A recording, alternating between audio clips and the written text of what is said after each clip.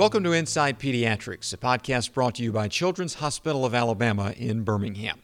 I'm Conan Gasquey. Thanks so much for joining us today. We're speaking with Dr. Grish Dahl, Director of the Division of Hematology, Oncology, and the Blood and Marrow Transplantation here at Children's of Alabama. Dr. Dahl, thanks so much for your time. Thanks for having me, Conan. So you've been here since 2019, and I want to talk a little bit about, going back to the beginning of your time here, what made Children's of Alabama the right fit for you? What made this an appealing position for you? So I think it was multiple things. So if when I moved to this country, I moved to New York. I was there for 10 years. Then I moved to Los Angeles. From there, I was there for about 13 years, and then to Birmingham in Children's of Alabama. So when I moved to Los Angeles, it was not a love at first sight. Right. And the city actually grew on me with time. But when I came to Birmingham, to be honest, this city just felt really easy to get used to. And not just because of the city, because of the people. And also, I think the people here at Children's of Alabama and UAB, I was really impressed by the facilities here. I was really impressed by the caliber of the faculty who were in the division.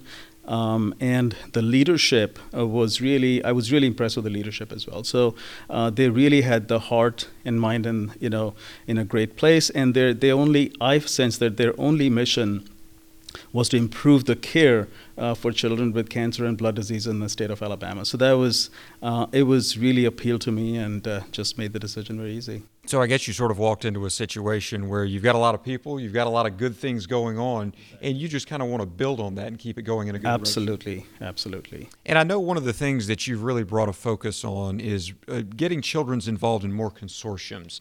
Let's talk a little bit about that. Can you explain first what a consortium is and the role it plays in the world of medicine? So I think the cancer, luckily for us, in children is a very rare disease. And the way we learn about curing cancer is by doing clinical trials, And so when we do clinical trials, you need numbers. Now we know from our COVID experience that the more numbers, when you do randomized trials, when you compare one treatment to the other, that's the only way to learn about these treatments, and you need a large number of patients. Right. And for us in children, we just don't have those number of patients. If we did studies or clinical trials as a single institution, for example, even the largest institutions in the country, they don't have enough patient numbers to do a clinical trial on their own. So we get together as a group as children's hospitals to do these clinical trials. And that group of children's hospitals, that conducts the clinical trial, that's kind of called a consortium. So we have multiple groups in the country and multiple consortiums that are focusing on different types of clinical trials for children with cancer. And so when you got here, you wanted to get Children's of Alabama involved in more of those. How do you feel about the progress you've made on that? Yeah, I think so. This was, when I got here, it was a very strong clinical program. We had a lot of clinical trials for children who are newly diagnosed with cancer through our largest consortium in the country called Children's Oncology Group. But the clinical trial options were limited for patients who relapse or who have a disease progression. And I think so that we needed access to those kind of clinical trials. So when I got here, we started, applying to these consortia for membership to get access to these newer therapies and cutting-edge clinical trials. Because of the strength of our program, which is a very strong, for example, we have every specialist, in the hospital focusing on different types of diseases. We have neuro-oncology, neuropathology, neuroradiology. We have a new proton center. We have great neurosurgeons. We have orthopedic surgeons, and so on. So because of the strengths of our, not just the program, but also our faculty, we were admitted into these consortia, and what that did is gave us access to a large number of clinical trials for this really group of patients that we don't have great options for. How do you sum up the difference that makes, not only for our patients here in the state of Alabama, but for cancer patients all around the world that we're involved in that and contributing to it and benefiting from it. Absolutely. So for our children, in Alabama, I think the biggest advantage is that previously they would have to go out of state, whether they had to go to St. Jude, whether they go to Atlanta, they go to Sloan Kettering in New York City, to get access to these trials, and that was only accessible for some families who have the resources to do it, and for a large number of our patients that was not possible.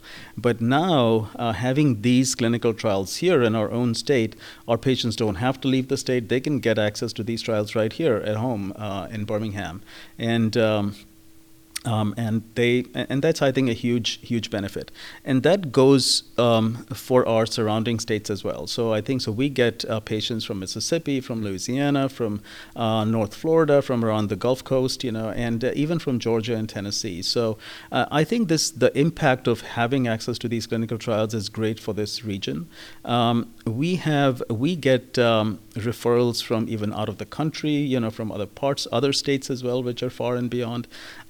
And it's just so it's a good challenge to have to accommodate all those patients and provide access. So I think it's been great, not just regionally, but not just locally, but regionally as well. And really, by contributing to this research, being involved in the clinical trials that come along with the various consortia that we're involved in, our research is contributing to a global impact in the fight against cancer, right? It absolutely is, because as I said, when I mentioned the caliber of our faculty, we have a number of our oncology faculty who are chairing these national and international clinical trials. I'm not talking about one. We have about 5 or 6 faculty who are leading national or international clinical trials. So I think that some of these clinical trials have been completed, some are still ongoing, and we have already shown that for some of these diseases we have improved outcomes. So we're working on a national stage and trying to improve the outcomes of children, not just locally but nationally.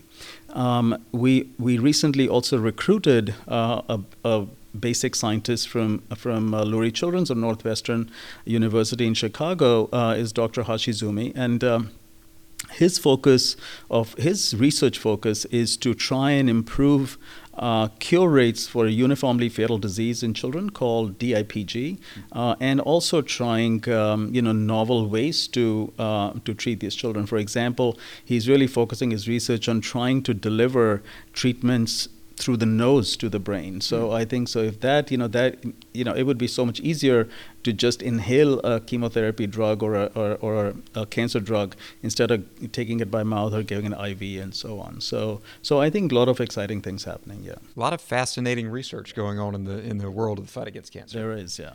What does it mean to you to see the national and international impact that we're having here at UAB and Children's of Alabama? All I can say is I'm really proud of the contributions that we're making. So this is really a proud moment for me. It's great to be here, and great to be able to contribute. And we were talking about clinical trials earlier. I know we're involved in one called the Head Start trial. Can you tell me what that's all about?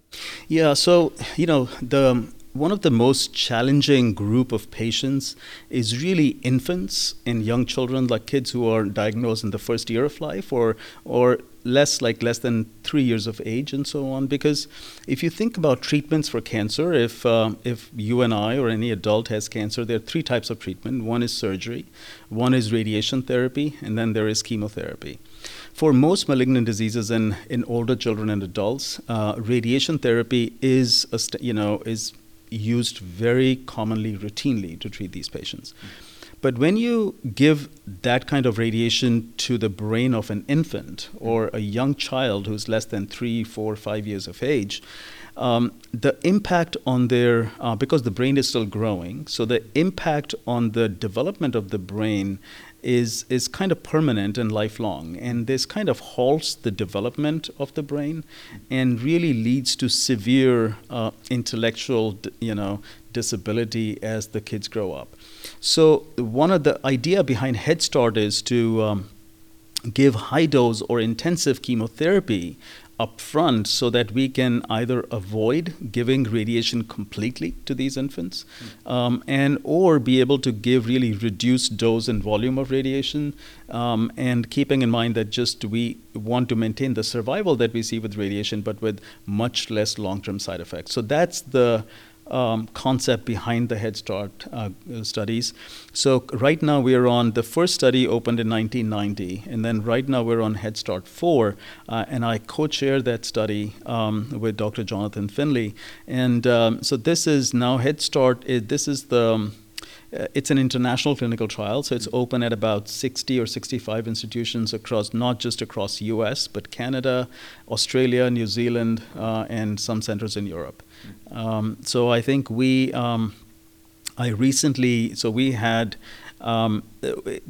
treat low-risk patients and high-risk. I recently reported on a group of patients last year at a meeting in Germany on a group of patients called, desmoplastic medulloblastoma. It's a highly malignant grade 4 cancer. And we showed that using this approach of high-dose chemotherapy, we were able to cure 95% of patients, and not even one patient received radiation therapy to the brain. So that was completely without the use of radiation therapy. So that actually moves the field, significantly forward, and and as a follow-up to that clinical trial now, so we're the next successor study, if you may, for this group of patients is going to be an international study that I'll be co-chairing with one of the investigators in Germany. And that trial will open either at the end of this year or early next year, and will be open at about 215 institutions across 16 countries. Wow. So we hope to expand that experience and have a global impact of this treatment. So a lot of promise, you think, for the future for this type of treatment. We hope so. We certainly hope so. Yeah. I know you've accomplished a lot of things in the time that you've been here at Children's of Alabama. What does the future hold for this division? I'm really, the future is bright. I just hope that, as I mentioned, hopefully we're making an impact, not just locally, but nationally and globally. But my hope and goal is that for us to become like a destination center, for research as well as clinical trials for not just our state, but also nationally. So I think that would be the goal, and that would be my hope. All right. Well, thanks so much for your time and for all the things you're doing here. Of course. Thank you very much for having me, Colin. Thanks for listening to Inside Pediatrics. For more podcasts like this one, go to childrensal.org.